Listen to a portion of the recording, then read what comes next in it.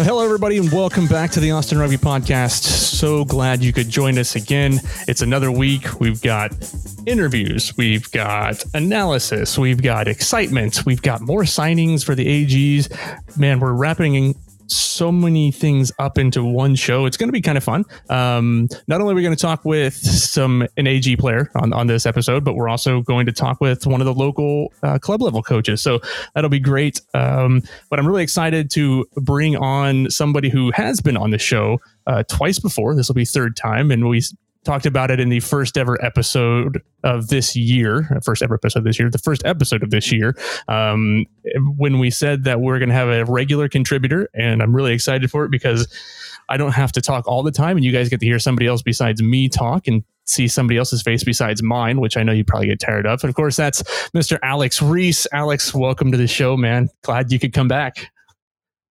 Yeah, thanks a bunch for having me on, Dustin. I know, repping the Huns. I see as is custom. Right here. Look at that. Fit nice Canterbury jerseys. Any of those left for sale? No, I'm going to go ahead and say this one's from 2016. And I don't know what's hasn't been collected from 5 years ago. There you go, collector's items. Well, Alex, right. for those that don't know you, you were formerly with Flow Sports. You still do writing for Flow Sports. During this time of COVID and stuff, and the lack of rugby in the world. Is that right? Yeah, here and there, still contribute. I guess whenever they need freelance writers. Whenever rugby happens, on Flow, which isn't whenever rugby happens on Flow. So that's you're dealing with two relatively unlikelies these days. But I still try to write for them when I can, and everything's all good between us. Nice. Well, it's obviously since not a lot of rugby has gone on, really anywhere. Of course, over in Europe, they've got some going on. We do have some, man, hopefully kicking off here. We wanted to talk about, this week, past 2 weeks, as you know, we've been talking about the re-signings of all the players that the Yogronis have had. Pretty exciting. Who would you say is probably your most excited re-signing in the backs and in the forwards for the past year? It's not you're playing favorites or anything, because I know as somebody who is capped for the AGs, which we did point out in the first show, for somebody who's capped, you got that one. You got the first ever AGs game. What's that? You said the first ever AGs game. That's right. First ever AGs game came on. 8 whole minutes. 8 whole minutes. Yeah. So I guess as an analysis or an analyst, I should say, who's the two that you got most exciting coming back that you think? Obviously, it's maybe a little different because I know a lot of the guys haven't gotten to play with them last year, but I think a guy that in the forwards I'm most excited about is got to be Dom Akina coming back. And there's other options too. It's great to have the Wapa and Mason and Mo, and a number of those guys back in the fold. But I thought that, Dominic Akina had such a massive leap in the 5 games that he got to play last year that, I was really excited to see, where he would finish by season's end. And, Austin, my buddy Austin Willis and I, who he runs, the AG's social and everything, we kind of agreed that Dom Akina had to be one of the breakout stars of the league last year. Sure.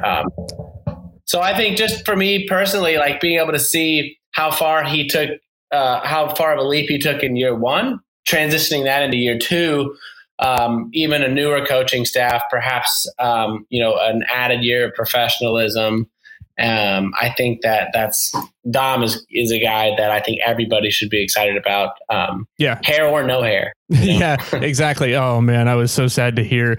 Basically, he and Mo and Roderick all kind of cut their locks. And I was like, so if you remember back to, you may remember back to this, but I believe it was like 2009, maybe 2010.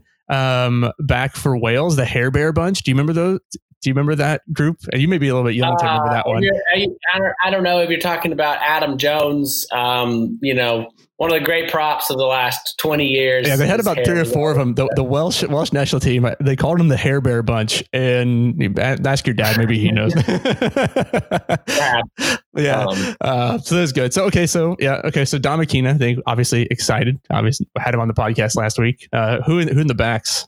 There's only 5 of them that are returning. So that's in the backs. I think one of the pretty obvious, choices is, anytime you can bring an all black back into the back line, that's exciting. Right. So having Frank Halley is massive. But personally, I would have to say I'm most excited with the re-signing of Cowley. Yeah. At halfback, because I thought that, especially in a league like MLR, I feel like the role of a halfback is super important. I think it's just momentum like a guy that kind of stabilizes, the flow of the game.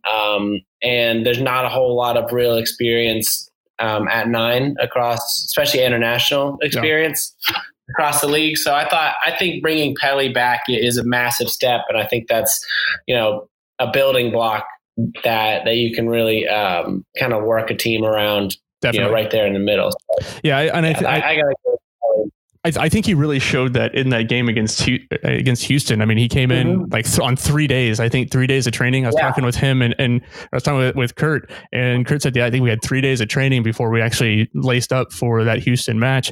And he came in, played the whole game, commanded the field. Yeah. I mean, the field.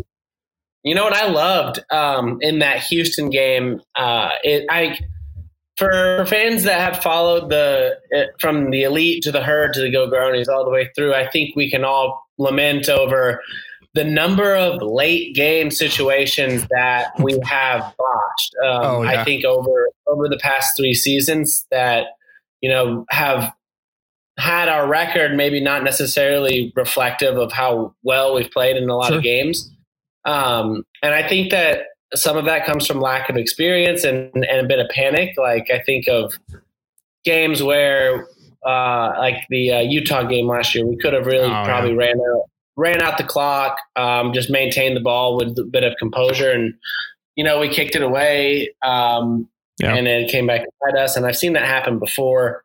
The NOLA game in 2019, the NOLA game where we kicked it away, like we had it and they literally took off for like 70 meters and scored to try to win the game. Like, I was like, oh man, that's exactly. Or like the first year when we played the Legion in the final game of the year and all we needed was a losing bonus point, and we spin it wide and throw a tosser pass and it goes back the other way for a try. And, it's just like some of that late game management has been poor, I think, over the years, and having a guy at 9 to really like right the ship. Yeah, it's important. And I all that to say that the last 3.5 minutes camped on our own 10-meter line. Oh yeah.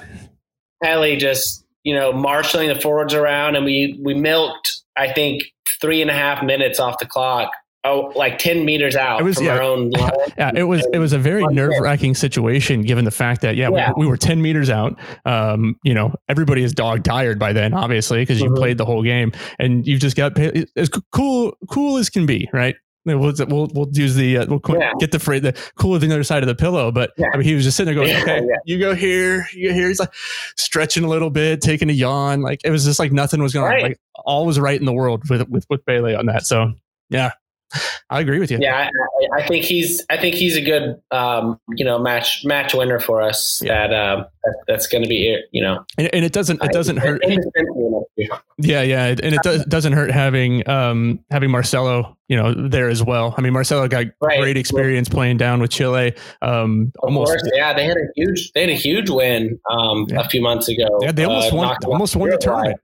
Yeah. Right. Yeah. They almost beat Argentina, the Argentine 15. I think they only lost by like 4 or something like that. So it was a close match. Yeah. Pretty cool. That's cool. Okay. So guys coming back, there's news everywhere. As I joked around, and we'll do the pun. There was huge news this week for Austin in the signing of that one Hugh Roach from, well, he's Australian. He's got 50 caps in Super Rugby. He just came off winning a championship with the Crusaders. Man, what kind of, in your thoughts, when you saw that, you're like, oh, wow, now we have another big hooker that's coming to play for us. Right. Anytime you get a guy with any Super Rugby caps, you're getting, one of the premier players on the planet. That's, relative in a way to, getting a former NBA player, if you're a basketball franchise overseas or something. And not only are you getting a Super Rugby player, but one with 50 caps who has been a part of two separate championship winning teams. If you look back all the way to 2014, when he played with the Waratahs. Yeah. And, you don't accidentally find yourself on a championship level team. I think everybody, it's a team effort. And so you've got a guy bringing, a lot of championship pedigree to Austin. For sure. And you even saw like his, cliche, but maybe cliche for a reason, quote. The overall goal is simple: win the competition. Okay. Yeah. And like from a guy that, and he also won the Mitre 10 Cup in 2019 with Tasman. So, and they went undefeated in that year too. Like, yeah. God. So you're bringing in a serial winner. I think that's just positive for the culture of the team, to have a guy that's been there and done that. And is, again, like I mentioned earlier, adding another level of professionalism, to the team. Yeah. And if you look, he's not small at all. That's for sure. He's a monster.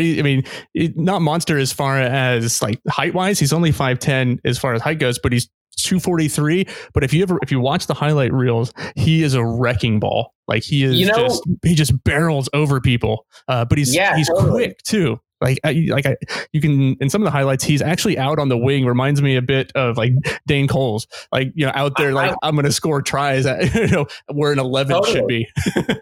I think, you and I have mentioned, I've talked quite a bit about the kind of the wealth in hookers that we have right now. Yeah, we have 4, right? So yeah, we've got 4 like very high quality hookers. And, 2 of them who are extremely seasoned Super Rugby players. And I kind of look at our forward pack as a whole. And I would say, like, if there's any spot that we haven't necessarily filled, I think maybe number 8 is possibly a spot. And I think about, as you were saying, Hugh Roach is a guy that's a very physical, large man. He might not be tall, but he's large. He's fast. He's very aggressive, and he's good in the open field. I almost wonder if the AGs would consider using him in a sort of like a Sam Simmons from Exeter kind of way. Yeah. A shorter, but very fast, mobile number 8. Because, at some point you want your best players on the park. Yeah. So I said it last week. My hot take of the day there. Hugh Roach, number 8. Yeah, I love you throw that out this week. Last week I said, Coach Harris, if you're listening, Dom Aquina would be a pretty good 8. Kind of the Adi Savia style. Yeah. Because we know Dom's pretty quick. Very quick. But, I do think, and we can talk about it next week. We can talk about some other of the forwards coming in. We've got McLean Jones coming in too. So who also can play 8, but kind of plays anywhere in the loose forwards. We'll see. I don't know. Going back to the hookers, because we are just going to talk about hookers today. Just kind of fun. Get everyone's These ones aren't cheap though. Well, these ones aren't cheap. No, they're not cheap. We talked about it, signing, re-signing Rams, who I just think Rams is probably the fittest athlete in Major League Rugby. Getting him back. We did get it in the draft, and we'll talk about some of the draftees in a future episode as well. We got Mason Coke Koch. I don't know. I think it's Coke. Maybe Coke. I would guess it's Coke. Koch. I don't know, but I've heard it all kinds of ways. Anyway, so from Dartmouth, he's a young guy, lots of promise, lots of potential. He's been here training, for months. I kind of foresee him maybe, I do think it'd be kind of hard for him to get some game time in when you've got, people like Hugh, people like Robbie, who we'll talk about in a minute, and Ramsey as well, who are really high quality athletes. Not to give anything away from Mason, but I think maybe a good year, playing with the Huns or playing with the Blacks locally, getting some good, high level D1 experience would be good for him too. Definitely. So, we were saying it before.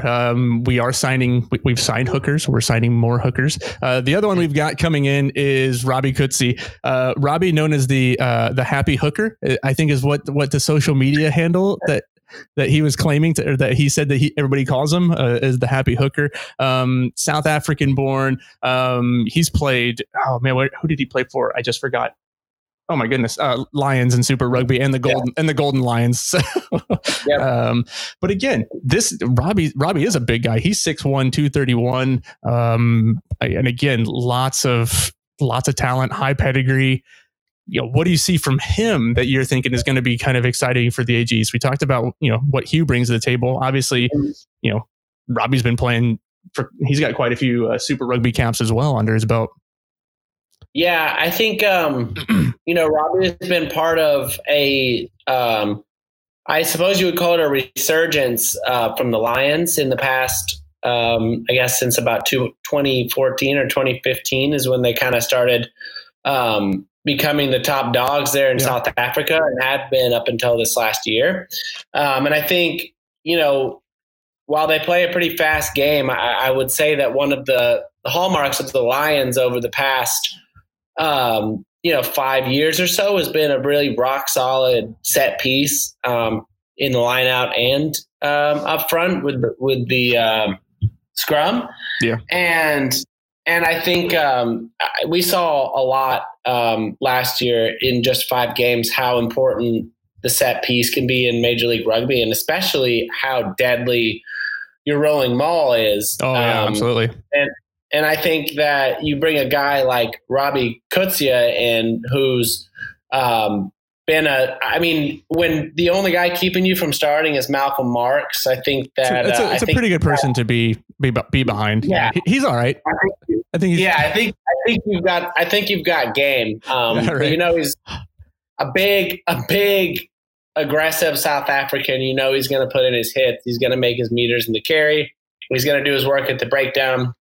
But I think most importantly is he's going to really shore up a set piece that I think, particularly our lineout was a little bit wayward in the last year. So we had that stability with him, and I think we tighten a lot of screws there with the forward pack.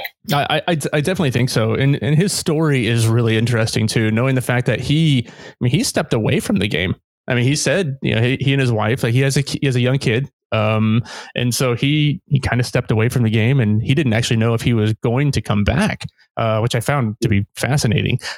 Glad that he did. I mean, he's been training. I know he's here with the team. I believe he's been in Texas for quite some time, a couple months now, ahead of everybody else, which I thought was interesting. But it's good to see. It's good to see him come back. I go back and watching some of the highlights and stuff. He does. He's an aggressive South African. It's that's really hard hitting. I saw a meme today, and it was here how South Africans trained in the off season. It was a guy rolling a giant tire down a hill, like a monster truck tire, and the South African just hits it, knocks the tire on the ground. I kind of see that happening with Robbie. I think it's going to be a little bit different style of play between Robbie and Hugh. I think Hugh is going to maybe give us more of that speed at the position, but I think at the breakdown, Robbie's going to be one that he's going to be a bulldog in there is kind of how he's an earth mover. What's that? Earth mover? Yeah. Yeah. Right. I just visualize for some reason all South African forwards as guys that grow up on a farm tackling animals for when they go up. Come to think of it, most every South African that I played for who was a forward is kind of like that. It's like, oh yeah, I'm a farmer. I bale hay. Like, they got that farm boy strength. There you go. Which, obviously we also have another South African, on the team that we resigned, and Rams, who, he has that strength too. So it's going to be, totally. Man, that I'm curious to see how that's going to shape up, right? Like, who's going to get the starting? I think I talked with Kurt Morath. We talked to Kurt Morath about it here, which we'll get to later in the podcast. Is who's going to get the starting 10, the starting 2, I mean, there's a lot of competition, which I think has been a change from the AGs, this year versus every year previous. Going back to the elite days, like we never really knew what team was going to show up week 1, right? Or who was going to be in training, or, all the different issues we have with visa issues. Most everybody is here. Like, you gotta love that. And that for any Austin fan, you have to love that. That's got to be exciting when you look at that and you look at how it's different from previous seasons. When you look online for all of the signings that we've had, like somebody said, when did we get to 30 caps or over 30 caps for people on a team? And I said, I didn't think that was actually a rule. Like, we've take as many as you can on a team. And, you have associate contract players, and then you've got full-time players, but to have the depth in the positions that are really important. But in this case, every position is something that I think, LA has done. LA has got a lot of players, but I think Austin probably has done the best out of anybody as far as getting that depth.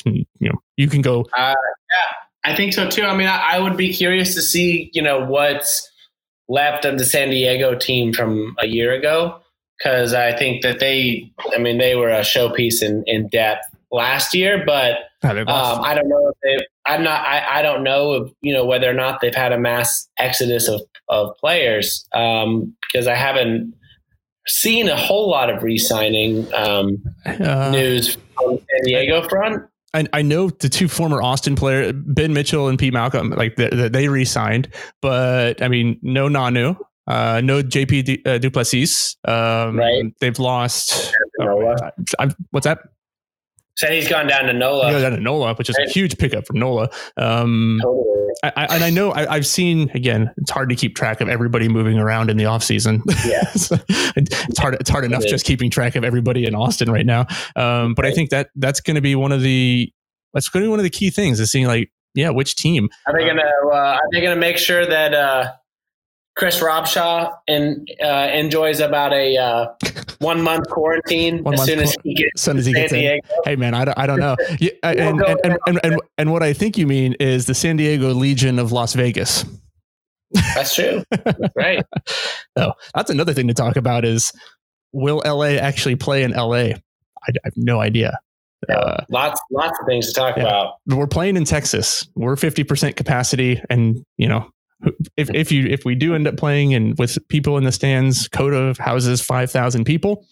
That's 2,500 people. But love nothing more than 2,500 people in the stadium watching rugby. That'd be funny if they put up the entire Legion in the Caesar's Palace all season. That'd be very fitting, wouldn't it? It's kind of well, I mean, Caesar's Palace, I think it would be kind of interesting just to see them walking around. Of course, everybody would have to, the cohort would have to go there, their fan group. We'll talk about the Austin fan group name another time. There's part of their deal to pay rent at Caesar's Palace is they have to, their day job is walking around as legionnaires. Praetorian. Yeah, exactly. Well, just to want to recap, because we want to get to our interviews and stuff. Really excited that Hugh Roach is coming on. He's got lots. Man, that was a really, really good signing, I think. And Robbie Kutsu, also a great signing. If you were to pick today, who's going to be your starter? Oh, I know. God, I would imagine. I mean, Robbie's 31 and Hugh is 28. I mean, so they're not I don't think that, age is necessarily especially in the forwards. Wappa would say that. I would imagine week 1, they'll probably go with Kotsia, just because I think he's going to be real reliable and he's going to nail down what he needs to nail down, and then bring on Roach as an real impact sub. Yeah. I can't think. The guy's name is leaving me, but the Lions used to have a real good backup hooker to Malcolm Mark that wasn't Kotsia. That was a real live wire. I know who you're talking about. I cannot remember his name at all. I can see the face, but I can't remember it. I think it might have been a Vendamova, but it could be. There's a lot of them. Yeah. I think I see Roach coming on as your your real impact guy that you hate to have to tackle at any point, but especially in the second half. Yeah, especially in the 60th minute or 70th minute or something. Yeah. Like that. I kind of have to agree with you. I was thinking the same thing. I think that Robbie may get the nod to start off with, but who knows? We'll see if they do preseason games. I don't know how that's going to work out, but if we get to see anything beforehand, maybe, I don't know, maybe Hugh gets the slot. And then of course, we have to take into consideration international player, US player, who's going to fill in for that. How that balances out the sheet too, because that's a whole nother topic of conversation. So, well, cool. Well, we'll wait to see how that happens. We've got 30 days, something like that, until roughly 35, 40 days until kickoff. I don't know. I need to go back and check that. Do your homework, Dustin. You should know better. Yeah. It's in March. Yeah. Sometime in March, we hope to have a season. We hope to play games, and that's going to be fun. So right after this break, we'll have our first we'll have both of our interviews. We'll have the first one, and then we'll follow right back up with a nice time sitting down with Tongan International and what I think is going to be, I'm pushing for him to get his 4th World Cup appearance. So he's the only Tongan to have 4 international appearances, which we talk about here. Excuse me. Started choking there. Gotta love that when you're trying to record and you start choking on something. Man, you're just getting choked up talking about Kurt Morath. Kurt Morath. I know, it's right back here. That's good. Yeah, exactly. Sorry, Kurt. We wasn't trying to get choked up talking about you. So we'll take a quick break. We'll be right back.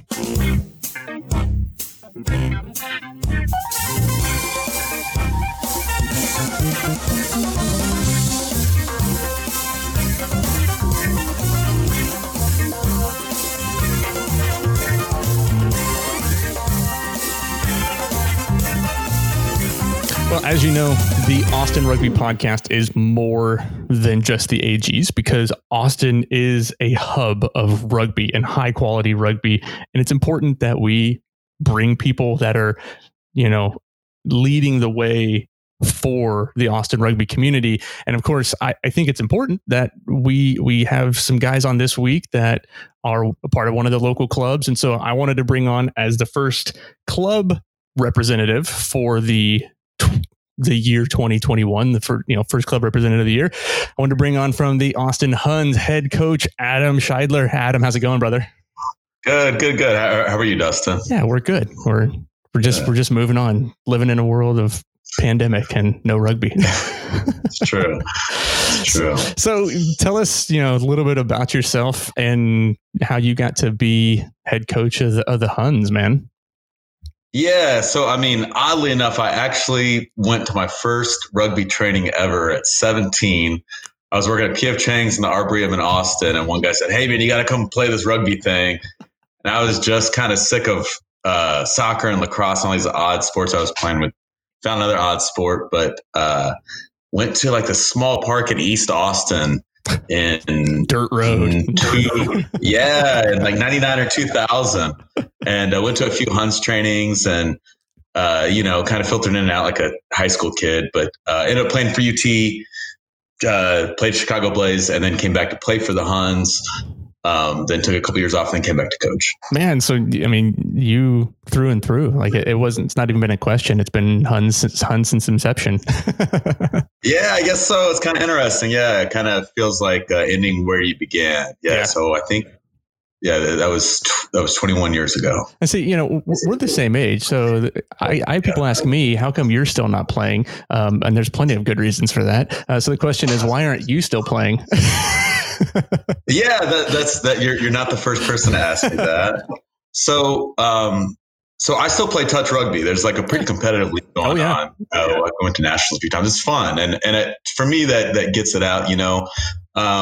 And it's not that, and I do miss playing, and I still play old boys. Yeah. So whenever the Silverbacks come play, I enjoy jumping in there. I've jumped in a couple D3 matches with Weezy, who still lace them up. But, at about 33, my body wasn't doing what my mind wanted it to do, no matter. Your body gives you one of these and little middle finger right there. It's like, come on, man. Yeah, there just wasn't enough fitness training around to get it to do what my head was wanting. So, I just curl a clipboard these days. There you go. So, you are the head coach of the Huns. Do you, technically, correct me if I'm wrong, do you all three levels you're the head coach for, or do you kind of pass off some of that responsibility to some of the other guys for D2, D3? Yeah. So we started with three coaches on our coaching staff 4 years ago, and now we're up to 7. No, man. So I've been the head coach, and then on game days I'll mostly coach Division 1. Yeah, and then we've had 1 to 2 coaches for every side for Division 3, Division 2 as well. And I give so much credit to those guys for the success of every level, because it's just so much help to be able to split up your time and to give more and more attention to specific groups of players. If I tried coaching 60, 70 guys at a training, I'd fail massively. No way. There's no way. Yeah. Oh, that's fascinating. So, if we don't talk about it, it would be weird. But obviously, you go back almost 12 months now, and you guys are preparing. You guys are playing through the beginning of the season, and then all of a sudden, COVID hits. And what was that like? How strange was that for you? And just kind of preparing your guys, and then you're not preparing anybody. Your games are canceled. Yeah, I think there's some dudes that haven't gotten over it yet. I might include myself in that. Yeah. So it's been a wild trip the Huns have been on the 3 previous seasons. From a 1-win for talking about Division 1, and 2 and 3 was similar. From a 1-win to a 500 season, about splitting, to beating the Reds, and the only teams we lost was the Blacks, and we were geared up to give them a run in playoffs. And so. It was a nice ramp that a lot of Huns were on there, and they were there from the get, and had been really putting something special together. And so, a lot of guys were crestfallen, but that's how life goes, and the story's not over, So, I think that the Huns have been on a nice ramp and recovery since everything went down. Yeah, and absolutely. And for those that you don't know, like the MLR team was that from the inception was the Austin Elite, which is the Huns Elite. And, there was a separation. There's all kinds of back and forth, lots of drama that was involved in that. And I think that, I remember watching and seeing, kind of what happened behind the scenes as in the periphery, and you kind of go, oh man, that just didn't seem right. Like there's lots of stuff going on, and we won't get into that. But I think to see the growth, and like you said, like you guys have really kind of made a comeback. What do you attribute that to? That growth, and to build that team back up from really losing a whole lot. Yeah. So somebody has to write a book on how that whole thing went down. It's fascinating. No. Yeah, no, somebody has to. And I think one thing that's interesting is, You're saying you're volunteering? Well, and no, I will talk enough for somebody to write. Like with enough beers, I'm happy to tell my take. Yeah. But I actually don't have a lot of blame. Because there's plenty to go around, and rugby players just aren't known for high emotional intelligence or great communication skills. So that's the truth. It's hard to hang it on anybody individually. I think it's just an interesting story. Is kind of the way I see it. But back to your question, that 1-win season is the hardest season I've ever been through as any type of competitor, and I've been playing sports since elementary school, like everyone else, right? I mean, the hardest thing I've ever been through, and trying to get guys fired up. And we still had to field 3 sides. And so we had to have, on some weekends, we were in Little Rock. Division 1 was in Little Rock, and Division 2 was in Fort Worth, and Division 3 was in Houston. We had to get guys for every side and still get boys fired up enough. And sometimes you were putting together a side on a Thursday night with a high probability knowing you were about to go take an L on Saturday. Yeah. I mean, it was very difficult, and we just kept focusing on what we're going to improve on. Dismiss the score, we're going to get better. And I will say, at the end of that season, when we tied Glendale, when we took a tie in Glendale, going all the way up there, a lot of guys says the game we should have won, but how well we played and how we ended the season, when you focus on improvement, which is so much better from where we started. Yeah. And that's kind of a story in itself, from just a bad news bears kind of story of just how bad it was from beginning to guys really coming together, lifting each other up, fixing details they wanted to fix, and just uniting to be a pretty solid force. Yeah. And then, you kind of go from there, and then 500 season after that. And then last season, we'll call it last season because it's the last played season. I mean, obviously you guys the 2 games you guys had against the Blacks, it's not like they were slouch games. Like, those were solid, nail biter games where you guys had the lead for almost until the end there and just kind of lost it. But, I think that the quality of play you guys have, the exponential growth that you've had over 3 years, is something to be commended. Oh, cheers. I appreciate that. And I thought the comeback the boys had against the Reds at home is one of the best games I've ever been a part of. So at halftime, I believe we were down 17. Yeah. And I mean, guys were exhausted on both sides. It was a brutal half. And then for them to rally back from 17 down and win by 10 is one of the best comebacks I've ever witnessed. So it was just inspiring. I was only able to be there for the first 25 minutes, and I had to leave. Oh, I felt so bad. I was like, oh man, this sucks. I'm watching it on Facebook, watching stuff. I'm like, oh, hey, all right, there we go.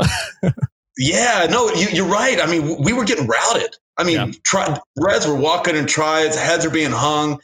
The boys in the tries were screaming at each other.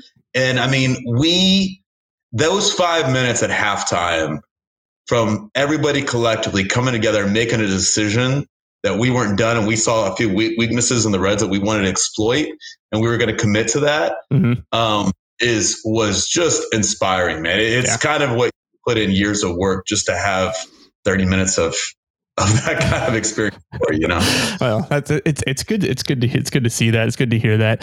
Kind of thinking about it, you briefly touched upon it. You sending people D1 here, D2 here, D3 here. How difficult is that?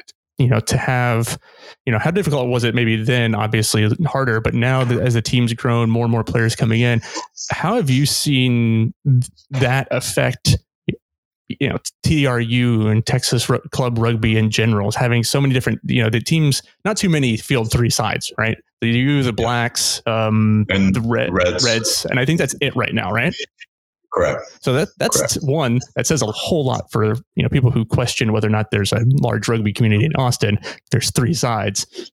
Technically, there's 7 sides if you count Division 1, 2, 3 for Blacks and Huns, and then of course you have the Valks as well. So there's 8 total sides. So that's amazing. How do you kind of deal with that as a coach and thinking back? Okay, who's going to go play? Because I know guys jump up and down sometimes between D2, D3, D1, D2 type of thing. How do you handle that? Very difficult. I mean, if you draw names out of a hat. And if you ask a lot of the players, poorly is the answer. Damn it, coach, come on. Yeah. And it's so interesting because I mean, karma really can be a real evil mistress, because I remember as a player when coaches would put out select, even if it had nothing to do with me, I was sure that I knew in my head, that is the wrong selection. Let me show you what the right one is. And this is why, and this is the obvious correct selection. And then it's an interesting experience of being a coach, and I'm pretty hard-headed. So it took me 3 years to realize there's no such thing as a selection sheet that even maybe a majority of people would be happy with. Yeah. I mean, it just doesn't exist. It's and so what's that? I said I've been there. Come on. Yeah. And I remember being a player pissed off about selections, and then I look back I always thought there was something a little bit wrong with it. So I guess, but now you're on the other end getting complained about your selection. But and here's the thing: it's not like it's not like you're like a head coach at MLR, like an NFL team or an MLR team, and all these guys listen to you. These are grown men. There's older. Some are older than you. Some are the same age. Like these are all professional working adults. So, each have a bit of an ego. Because rugby players have an ego. Yeah. And I would not say that emotions or feelings are any less heightened than at a professional level. But I guess to try to give a maybe more sunny side answer to that is that one thing that we talk about at the beginning of every season when we have our players meeting is we have two big values that we're about. One is a culture of inclusivity, where anybody that shows up and anybody that walks on is welcome, and you're a rugby player and nobody's cut. And that's an ethos that I believe is higher and bigger than the Hunt's ethos of rugby. It's not, we're not football. We're not having tryouts. You're not cut. You are here no matter who you are. We had a guy last year that was like 60 and wanted to come out. And we've had all these kind of stories of real cool people that have just, hey, I haven't played sports 12 years. I had this operation and I need to get fit and so on and so forth. But the thing I'm saying is that for one, we have a culture of inclusivity. And our second value is a culture of competition.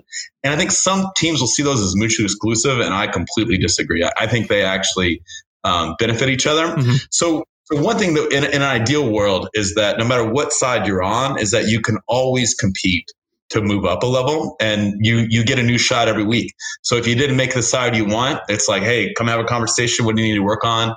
And then let's see if we can lift that level. And, Division III is a place it's a split, in my opinion. It's a guy that's brand new to rugby. Plus it's a other mix of veterans that are my age that are, trying to ride off into the sunset with our broken knees and stuff. But, but that's a great place for older players and vets to teach younger players, and, vets aren't interested in playing at a higher level. They're in their 40s, some of them, and that's okay. But there's a 19-year-old that just showed up and learned the game that does have some aspirations, maybe MLR, and he can work his way from 3-2-1 up through the sides. And I think these larger sided clubs have a great opportunity for progression built within them. Yeah. Well, you kind of said it, this 19-year-old going to MLR. There's been a lot of discussion on social media because everybody loves to talk on social media about MLR and club rugby and the correlation. How do you see that moving forward? You're a coach, you've got a team, and this is, you want to keep your guys, you want to play, you want to be the best, but also we want to see the game grow, right? Like you want to see your guys go and play for the USA Eagles, right? Like you want to see Huns as an Eagle. How do you kind of manage that? And what do you think the future is going to be like, for working, let's say in Houston, they have, the rugby HTX. So it's not quite, they're going to play D1 whenever TRU comes back, but they're associated with the SaberCats, but they're not going to play for championships or in tournaments and stuff. How do you see that working out in the future? This is a tough question, by the way. No, it's good. So, let me just kind of, you can ask me more about rugby HTX if you want, but I'll just talk from Austin. And so we've had, and there's been a new coaching reign all the last 3 years. And that's just how it is. But with every new coaching reign, we have reached out, try to work with them, and we've had, more or less response. And we have been talking with Sam and Mark, and response seems pretty good for this fourth, so I'm optimistic. But to me, there's probably about fluctuating between about 7 to 10 Huns at Division I or maybe Division II that are very interested in playing MLR. Yeah, maybe a dozen at most. And those guys that are interested, I'm interested in helping them get there. So guys with aspirations, I have no interest that. If you can go give a go at MLR, I'm not interested in holding you back. We've actually been doing just the opposite. So there are a couple of games where we had 5 Huns in the 23, and then the greatest thing is that there's a great ability for us to work in concert because that's the best attending games I've ever seen. There's 50 Huns in the stands because they know 5 guys that are out there lacing them up. Like Alex Reese was one of them. I remember when he came on, people went crazy, and then you had just forgot. JP Novak, who is officially the oldest MLR player now. Is he? I love it. I'm not sure he knows that stat. I think he did. I think I told him because he felt bad about it for a minute. Because I had him on the podcast last year. Time about it. Thanks for reminding me. I'll double check on that, but I'm almost positive he's. Hey! Don't let the truth get in the way of a good story. Especially the way that JP plays, man. Like he's a solid player, man.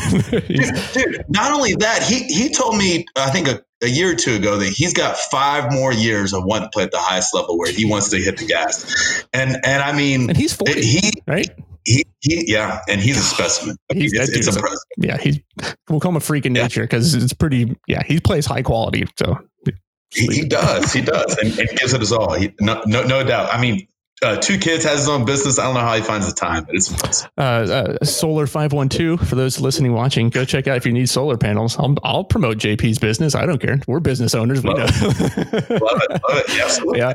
So it's good to hear you say that. You know, I do know that some people have kind of questioned it around Texas and around the US. It's like, well, you know, we don't want our club players going to play, you know, with MLR associated like development teams and whatnot. But I'm glad that you're kind of, I mean, listen, I know it's tough and you always got to field new teams, but the fact that, you know, you're in support of helping grow the game, that's always a good thing. And if I said that incorrectly, please let me know. But I felt like, you know, that's kind of your mottos. You're going to help them reach their goals no matter what.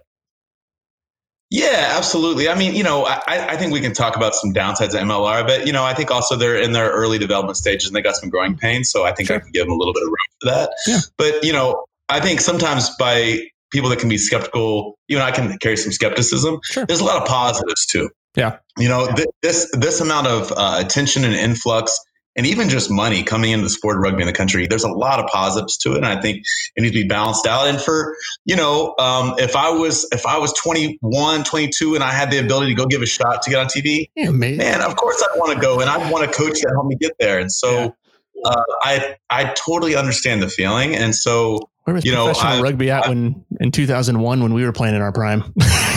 Not that I would have stood a chance, but well, you know, and to me, this is a great fit for where club fits in MLR. Is that MLR? I've seen it in almost every city. They have about 26 guys that they have in their camp. Yeah, and you just wait around till about 2/3 of the season's in, and they're going to be down to 18, 19. It's just how it works. I've seen it work in D1 the same way. It's just how it works. And so guys that are just on their radar that are in Division I club rugby will get a right about the second half of the season. And that's when they're going to need players. And that's, I think, a great opportunity for guys to step up and give a go, even if they're unsigned. It's just good to be in the same city and right nearby where, hey, come on up. We need a level. And with us, with, you know, at Division I, we'll fill in and make things work and still give a go. And I mean, I think a great system that, you know, I've heard a lot about and asked players about is like with the Brothers and the Reds over in Australia. You know, really high level club rugby. Guys that play Super Rugby come down and compete, and it's an honor to go play against the guys that play for the Wallabies. And I think that's how we should look at it. Because some guys, when I hear this attitude, like, "Oh man, that guy's he's played MLR, we shouldn't play against him. He had a cap with the Eagles." It's like opposite, man. You want to play the highest competition you can, and let's go lace them up and see if you can get a shot on. Yeah, you know, I to me, that's the mentality I think is probably the best for upping your game. That's awesome. Obviously, it's been weird. Usually right about now, we're getting ready for playoffs. This past fall, we would have played games. We had great times, you know, getting ready to play. And, you know, now it's like, well, what do we do? How have you been handling it as a coach? And, you know, what have you been doing to keep your guys interested? Yeah. So with us being currently in stage 4, we've been adhering to the TRU guidelines, and I think they're in a tough spot. I don't envy their position. God, that's terrible. We talked with Kurt Tate, and I've talked with it. It's not fun. No, it's not. But you know, and we're very similar in a smaller version to where we're wanting to keep rugby alive and try to do it as safe as possible. Yeah. And there's no perfect answer, but we just try to make the best decisions we can. The one thing that stage 4 allows is inter-squad scrimmages. So we've been having practices, and we came up with our own modified rules with no set pieces and no breakdowns. You're playing rugby league, basically. It's close to league. It's pretty close to league. You know, there's not 6 downs. Code switches. You know, and yeah. And you only have to get to the back foot of the ruck. And it's definitely challenging. There's a lot of short arms, but I mean, there's a lot of forwards they're not upset about not having a scrum 15 times. I'm sure. I mean, it's made for some interesting matches, and I think that's the first time that we've had like a full type of tackle competition since we played in March last. So it's been 10 months for a lot of guys. It's crazy. And, and I think a lot of guys were surprised at how quickly they got exhausted. I think the match only lasted like 55 minutes and cramped, and guys looked like they were caught by snipers all over the field. But, you got to start somewhere. And I think we're just trying to bring it back as safely as we can. And nice. Yeah. But I also want to talk about, which is I think is very important for you guys, is the Huns youth program. And want to wrap things up here talking about the youth, because I think what you guys do with the youth program is fantastic. Like the growth of youth rugby is incredibly important, and the Huns youth rugby is probably one of the best that I've seen around the country. Like you guys, the rate in which you have events and people coming in, it's commendable. So I'd love you to kind of talk a little bit about the Huns youth program and what it means to foster an organization like that. Cheers. And a lot of credit goes to Chris Hansel, Luis Sanchez, and a ton of other youth coaches that are ex-Huns that now have because Huns been around since 72, they now have kids that are keen to play. So it's this really kind of Matata circle of life thing that's going on. Yeah. But I'll say if you have rugby in your heart, there's nothing more beautiful than those Saturdays when you walked on to Nixon Lane and at 9 a.m. there was youth rugby from 9 to 12. Division 3 playing from 12 to 1:30, Division 2, and then Division 1. And it was rugby from 9 to 5 the entire day out at Nixon Lane. And then it was so cool how the youth would then stay. We had Division 1, Division 2 players, Division 3 players come and help coach the youth. And then they would stay and cheer them on. We had guys running waters and teas that were in that youth that day. I mean, it was it was so nice to see a pretty large family that would, really look out for each other and help out for each other and work together. And there's just something so mutually beneficial about having that youth program that I know took a lot of hours to build. And really, it's really, I think, part of the Huns ethos and what the Huns are all about of growing the game and growing the sport. That's awesome. Well, Adam, I greatly appreciate you coming on and joining us and just kind of chatting for a few minutes. If people want to find out more information about the Huns, about how to come out and play some touch, about how to come out and, join the organization, how to get one of them pretty hats you got there. Also, I did have to point out that I did not realize I was wearing a light blue shirt. But I support all the teams, so we're good. Where can people go to find out more information on the Huns? Yeah, hunsrugby.com. We'll have all the updates there. If you're keen to get involved, just fire in an email and you'll have more responses than you may have intended. And guys hitting you up. And one of the beautiful things about rugby is you just kind of jump on a field and you immediately have 50 mates. Yeah. So, that's kind of how it goes. That's awesome.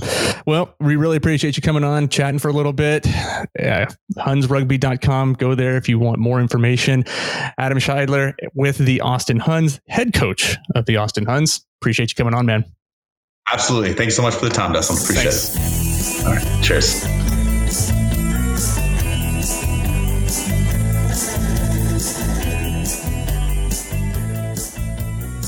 All right, for my next guest on the podcast, really excited to have him on. He has, 38 caps for Tonga. He is 3 World Cups, but only 65 minutes for the AGs, unfortunately, for last season. He is the one and only Kurt Morath. Kurt, how's it going, man? Yeah, really good. Thanks. Thanks for having me on. Yeah, sorry to bring up the only 65 minutes. I know it's a bit of a sore subject, but because the season ended last year, 1 game in for you, so that wasn't fair. Yeah, disappointing finish that way, but I mean, we got the win, and that's always the main thing. So 1 from 1 so far for me. Yeah, there you go. I'll take that. That's a good way to start. We got a couple other guys like that. Pele and Will both also. The big announcement on top of the Circuit of Americas was kind of a nice coming out party. For you last year. Yeah. Yeah, no, that was good fun. It was good to get out there to Dakota. First time out there. Yeah. Hopefully we'll get to play there this year, which will be good. But yeah, it's a good little unveiling. Some of the boys were not too keen on the heights, but Wait, which one? So we can call them out later. No, I'm not saying names. Okay, well, there's only 4 of them up there, or 4 others up there with you besides you and Matt and Wapa and Will and Pele. So we'll have to chat with them and see which one actually is the one afraid of heights. So another time. So. Yeah, another time. Yeah, right. So you are, you're the most experienced test international player to ever play for Austin, technically speaking, and 38 caps. You played in 3 World Cups. You played pro rugby for San Diego for a year, played in Utah, then you're off at Doncaster. What was it? What was kind of the impetus to come to Austin? As you're preparing, you're finished in the English Premier championship level, for Doncaster. What was the draw to come down here and play for Austin? Well, like I said, I've played in the US 2 times previously. I've always enjoyed my time here in the US. I actually had another year left on my contract back in England, and then after the World Cup, I kind of thought, I didn't really want to go back to England. There's an opportunity. It was that time of the year. It's getting pretty cold. Oh, yeah. And, I thought there were better places to be, and the opportunity to come back to MLR and to a place like Austin. And at the time, I guess they, hadn't had the best record. No, previously. Not at all. Yeah, it was it was a good challenge and a bit of a fresh start and coming back to America as well. Yeah, well, and obviously, weather was a little bit different. It was a little bit warmer here, probably in Austin than it was in England at that particular time. Most definitely. Yeah, and you were actually slated to. If we go back to the last World Cup, unfortunately for you and for those who haven't seen it, it ended kind of prematurely for you in the first game against England, and just what we watched for those of us who knew you were coming to the team before official announcements were made, that was kind of a scary moment for us, but also a scary moment for you to get kind of a back end of a boot from Tuilagi and out of nowhere. Yeah. Yeah, well, I guess it's a pretty random sort of injury. It's something you sort of see more in like MMA and boxing, I reckon. Yeah. By the way, at the time, I guess for those who haven't seen it, it was a boot to the throat, and obviously for those listening, you can't see it if we put a video up there. So he got a stray boot right to the throat, and out for the count. Yeah, so I kept playing for I guess another 10 minutes, and something just didn't seem quite right. Yeah. Talking and stuff like that, and there was a bit of blood coming out, which didn't look like a cut lip or anything like that. It was a bit thicker than that. So I had the staff check me out, and it turned out I'd fractured my trachea. Oh wow! Yeah, that's. So I was in hospital for I guess like sort of 3 days in Japan, and I had another 2 weeks because I wasn't allowed to fly. So had a little bit of a holiday over there. Yeah. Well, maybe not the holiday you wanted though, right? No, it's disappointing. I guess injuries are part of rugby, but, still got to that World Cup and got out there, I guess. So. Yeah, we'll ask that now. Then I thought I'd ask it a little bit later. So, obviously, 2023 is right around the corner. You're still, you're still pretty young. You're 35. You'll be 38 by the time the next 37, 38, depending on when your birthday is for the next World Cup. Any ambitions to lace up again for Tonga? Well, I haven't really thought too much about it, to be fair. It's sort of. Well, yeah. Well, we'll put you on the spot right now. And, I think at this stage, my body feels good, and I'm still keen to play, and got goals and things I want to achieve. But at this point, it's all about the Kilgronis, AGs, and one thing at a time, one day at a time. We will point out, if you do lace up, you will be the only player in Tongan history to play in 4 World Cups, by the way. So just going to throw that out there. We'll make a push for it on social media as we get closer, for sure. It'd be a pretty good recognition. Yeah, no problem. So, obviously, you were slated to come to team last year. There was some delays in visas, which, it happens in rugby, and it has happened. Kind of getting into that, coming in for one game. Talk to me a little bit about what it was like kind of integrating with the team, because you were only here about 8 days or so until you laced up for that first match against Houston. Yeah. Yeah. I think when I turned up, I think I got 3 trainings in, in that week. And then, sort of, they named me as captain as well, and sort of had to lead the boys out there. And I knew a few guys. Knew a few guys previously, which made it a bit easier. And there was enough guys there that had enough experience, and sort of helped to share their workload. Yeah. And I'd been watching the games back in New Zealand while we were waiting for our visas, and it was so close. The guys were getting every weekend, which was it was frustrating to see. And I kind of just felt we only needed a few little tweaks to get us over the line, and that kind of happened in Houston. So yeah, absolutely. And it's been, kind of talking about that journey, unfortunately you did get hurt in about the 65th minute of that match. I guess rib injury and stuff, but you got in, you played, we got the win. And then the season got canceled. So that's kind of one of those situations where, nobody ever expects it. Nobody plans for a global pandemic. Walk me through what it was like. I mean, it's kind of through social media or through media and through the Gilgronis page and other news sources in New Zealand. I mean, you moved your entire family over here to Texas, and you decided to stay. What's the decision process like in doing that and not heading back to New Zealand? Yeah, it was tough. I mean, obviously everything ended so quickly. We knew that we were coming back this season, and like you said, I moved my wife and my 2 daughters over here as well. And we literally packed up everything at home. So we didn't feel like getting out of here straight away was probably the right thing, because the reason coming here was to stop moving around so much with my kids. Yeah. To stop uprooting them and all that kind of thing. And now that my eldest is in school, so we figured, we're here, we'll buy into it. We're here together as a family, so we'll stay and we'll ride it out until next season. And to be fair, it's been probably the right decision. Yeah. There are opportunities to go play some rugby in between now and last year. Yeah. But like we said, we wanted to be here and to stay in one place. So you did get to go play a little bit of rugby. You played in the first ever rugby 10s tournament in Bermuda.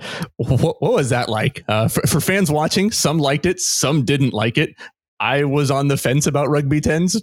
Still kind of am on the fence about rugby 10s, but you got that experience. Yeah. Walk us through what it was like to go play down in Bermuda for a while. Like you said, I mean, obviously it was a chance to get back out and play some rugby, and sort of to be away for about 3 weeks in a place like Bermuda wasn't a terrible idea. Could have been worse places. Yeah, it could have been worse places. But yeah, I mean, it's obviously a different form of rugby, and it sort of meets in the middle, I guess, between 15s and 7s. I guess the first sort of week, everyone was trying to figure out, strategy and all that kind of thing, and it's all very new to everyone. But I mean, overall, I enjoyed it. Nice. Got what I needed out of it, I guess. Played some rugby, didn't get injured, came back healthy. So two big things that you need to make sure that you have is good rugby and then no injuries. So yeah, exactly. So no, it worked out pretty well. Nice. Well, you go down, you play. You play in Bermuda. You got a lot of things going on. You're doing all the training still here in Austin. And then all of a sudden we get new coaching staff is announced. You get, Sam Harris, Mark Gerard coming in from Australia. First question is, did you ever play against either one of those guys? Mark Gerard, or it's like, because we're all around the same age. Mark's a couple years, 3 years older than you are. Didn't know if you ever got a chance to play against him while he was playing, or even Sam too. No, I never played against Sam, and I don't think I played against Mark. I did meet him while I had my time in Japan. Yeah, he was still playing at the time, but we were at different teams, and we never we never played each other. So yeah, didn't know if there was an Australia Tonga matchup sometime that we missed, back in your earlier days. So. No.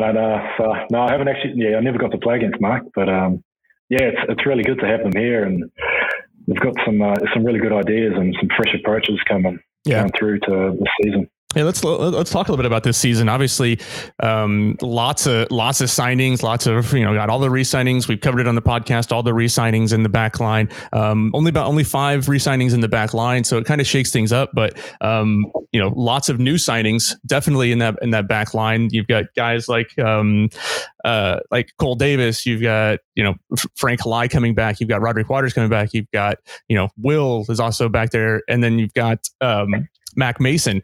And it kind of puts, I talked a little bit with Dan Power a couple of weeks ago, kind of puts an interesting 3-way battle for that starting, that number 10 jersey there with you and Will and Mac Mason. What's that going to be like? And how do you hold those two off from taking your 10 jersey? I think it's all about what's best for the team, and bit of in-house competition. There's nothing wrong with that, and it's always good. It's always good for the team, to get the best out of everyone. So, I'm looking forward to it. I'm sure they're looking forward to it, and whoever plays, it's obviously for the betterment of the team. And at the end of the day, if the Gilgronis win, we all win. So. Yeah. Do you feel any sort of, we'll call it responsibility, being one of the more experienced players on the team, both internationally and just in rugby general and years playing, to kind of lead some of these younger guys? I mean, we do have got a team, kind of a mix of age ranges and people who have different experiences, especially a lot of the American players. Do you feel that responsibility kind of to help coach them and guide them along? And yeah, I think that's all part of it. When you come over to, I guess, where rugby is developing in the US, for some of the guys in our squad, they're pretty new to being in a professional setup. Yeah. And what a rugby setup looks like every day, day to day sort of thing. So, having been around for quite a while now, you definitely do take that on your shoulders, that to sort of show them how things should be and, how they can get the best out of themselves. Yeah. How do you think that, you're here coaching the team, you're not coaching the team, but here you're acting like as a player coach. I know some other people are as well, kind of like WAPA and other members of the organization. When we have younger players, what are some of the important things that you think that, American rugby players can work on early, in order to, push them to that next level? That's one thing we've been talking about is, getting younger players acclimated to the game sooner at a younger age. What are some of the key things that you think are always important to work on at the young player age? Yeah, I think obviously if, the earlier that they can get a rugby ball in their hands, they can get exposed to it, they're going to continue that on through their careers.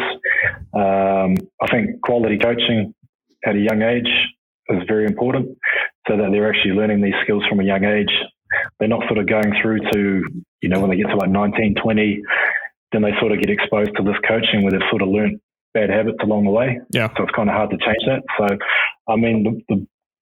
the more they can get exposed to rugby on a day-to-day basis, as well as good coaching, to work on their skills, I think that's pretty important. Nice.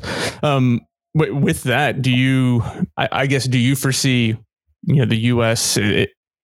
Making leaps and bounds over the next couple of years? Do you think MLR is one of those leagues that's going to help drive, the game even further, kind of at the youth level all the way up, rather than, pulling athletes from crossover, football players or something at 19, 20 and trying to make them into rugby athletes?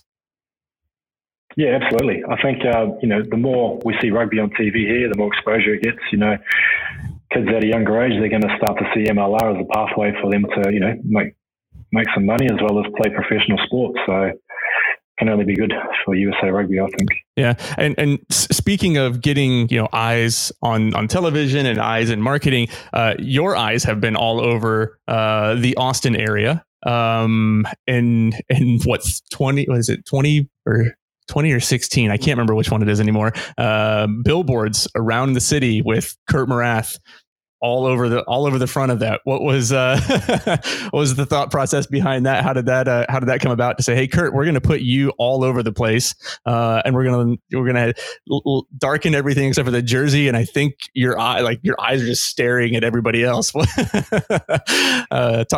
us through what that's like to drive around town and see your face all over billboards in Austin. Yeah, I think when it came about, they sort of just said, can you come in on this date? We're going to do some stuff with you, so take some photos and for a bit of marketing. Yeah, for those who didn't see it, it was come on this date and we're going to put mud or dirt all over your face and body and everything else. The social media handle was pretty funny. Like I had a good laugh about it. Yeah, they forgot to mention that part. They just said they were coming in to take some shots and that kind of thing. But I got quite a bit of grief about it from mates saying I'd never been that dirty in my life on the rugby field, which is probably true. Probably true. It makes for a decent photo, I guess. And if it's getting the name of rugby out there and the AGs out there, then I'm all for it. Yeah. And it actually, it's good it gets, one, it gets your recognition. It gets people going, oh, who's that? And they go back and they search for the AGs and they search for who you are and they kind of read the story. And it is all about, right now from the US, I think it is a lot about telling the stories of how people come to play for MLR. If you can kind of sum up your story in a few words, and what's your story of rugby and how you got to now? My story of rugby, well, I guess I've been fortunate that I've been able to travel and see the world through rugby as my job, and that's probably the main thing I love about rugby is the people you get to meet along the way and those sorts of relationships you form from people different walks of life. So that's where I was, very fortunate. And to end up here, like I said, it's a destination I've always wanted to, maybe live at some point, spend some time. So it's worked out pretty well for me. So I've got no regrets or anything like that. So I'm very happy with how things are. That's awesome. Well, I mean, you've been very fortunate. Again, you played in the World Cup 3 times. Like just for people even to say I got selected to be playing for the any World Cup team or just to be selected for a national team is something to be said. But 38 caps total. For Tonga. Who have been, thinking back to people you've played with, who's been the toughest player you played with, and who's been probably the most skilled player you've ever played with? Toughest player, man, it's a tough one. I imagine there'd be quite a few. Probably going to forget someone pretty key. But, we won't make any notes or anything if they listen or if they're watching. Great, but so you won't get in trouble with your mates. I'd say probably one of the toughest guys I played with is Nili Latu. He was one of our Tongan captains along the way. He played in a few World Cups himself, Super Rugby and things like that. Just always his leadership role, the way he led was obviously by actions more often than not. And he'd never take a backward step. So he was probably one of the toughest guys I've played with for sure.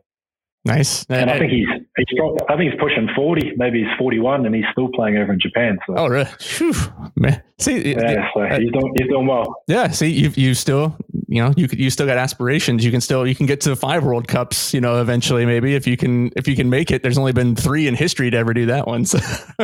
Yeah, exactly. So yeah, he's probably the toughest. And if I could say one of the most skillful, trying to think who that would be. Yeah, it's really tough one on the spot there. No worries. We won't put it in the bus. Yeah, one of the players I've played with, this guy Talusa Vanu, he plays in, he used to play at Leicester Tigers. He's over in Stade Francais now.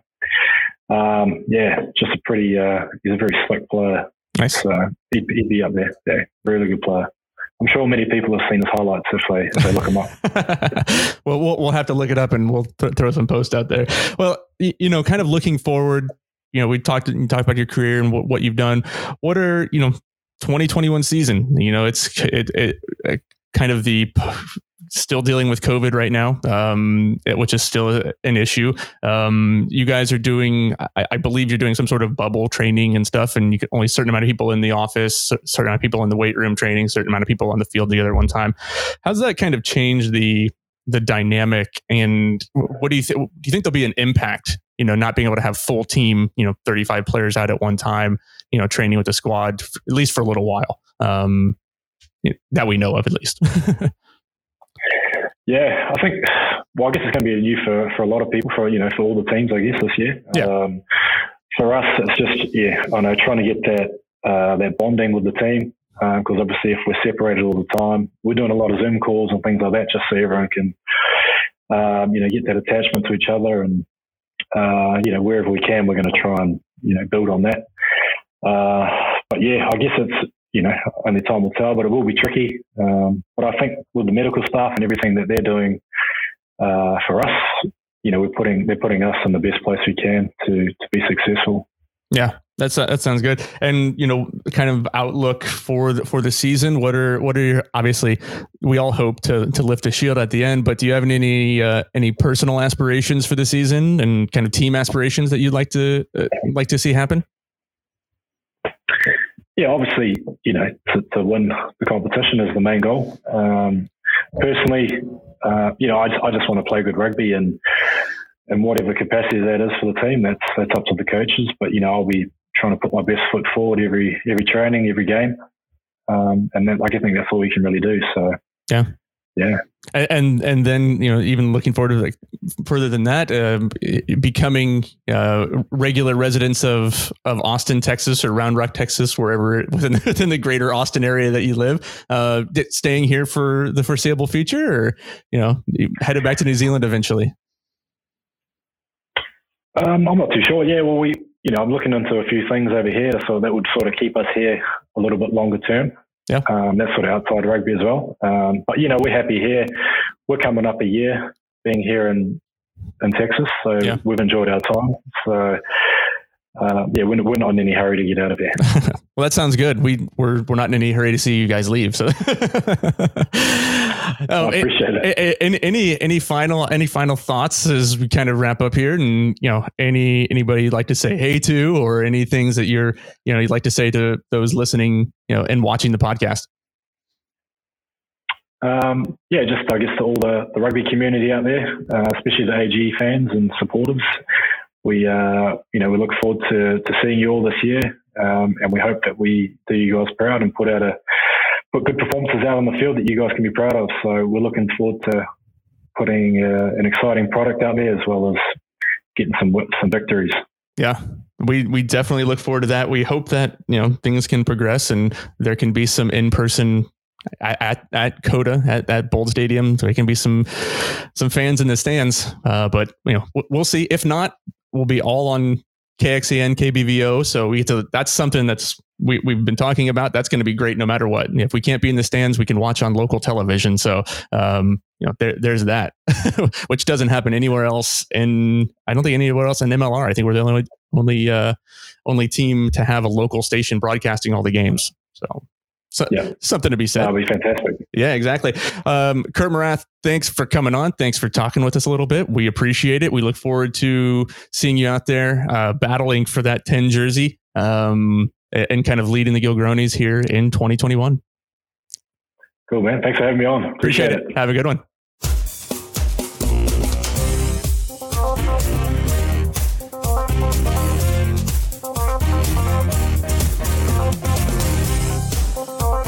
Well, we want to thank both Adam and Kurt for coming on to the podcast this week. Really enjoyed talking to those guys. It's been, obviously for Adam, it's been tough with COVID. Of course, it's tough with everybody with COVID, so it's not just him. But good to get his perspective, right? Austin Rugby Podcast, not just the AGs. They are the only information going on right now, the only action going on since we're not playing. But it's been really, it's nice to kind of talk to him and hear everything that's happening with the Huns and everything that you guys have been doing, Alex, with the Huns organization just in the off season, which has been, not a lot, but at least you got something, right? So, and then with Kurt, obviously we're pushing, come on, Tongan International Selection side, Kurt will be the only four-time selection to World Cup for Tonga if he gets selected in the next World Cup. So that's that's our push. He's still young. He can still do it. He's still got the Jets. Hey, you're telling me there's a chance. So you're telling me there's a chance. We joked around about it. We've got lots of stuff going on at the AGs. We're going to talk, next week, hopefully about, the engine room, if you will, talking about those nice little locks that we've got. We've got four or five locks, officially and unofficially coming in for Austin, that have been signed this season, and some pretty big names and pretty big players. I don't know, Alex, if you've seen the size of each one of those young lads, so I'll say, but they're big. It's good stuff. Alex, any last thoughts from you before we depart today? Not particularly. I just real happy just to get a chance to talk about some rugby and fingers crossed that we're talking game previews and game recaps in can't wait 40 days or whatever. Yeah, whatever we figure out how many days are actually left. Yeah. And so definitely. Well, that's pretty much all the rugby from A to Z on this episode of the podcast. That probably will be the only time we ever say that, but I just wanted to say that because I thought it was funny. I thought of it earlier today.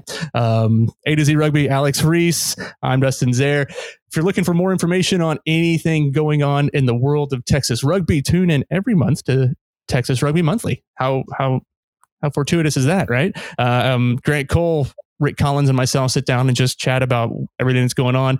The past episode that just came out, go listen to it. We had Kirk Tate on there, who was also a former Hun, now leading the TRU. Good information there about club scene and what's going on and all the great things that they've been doing here in Texas.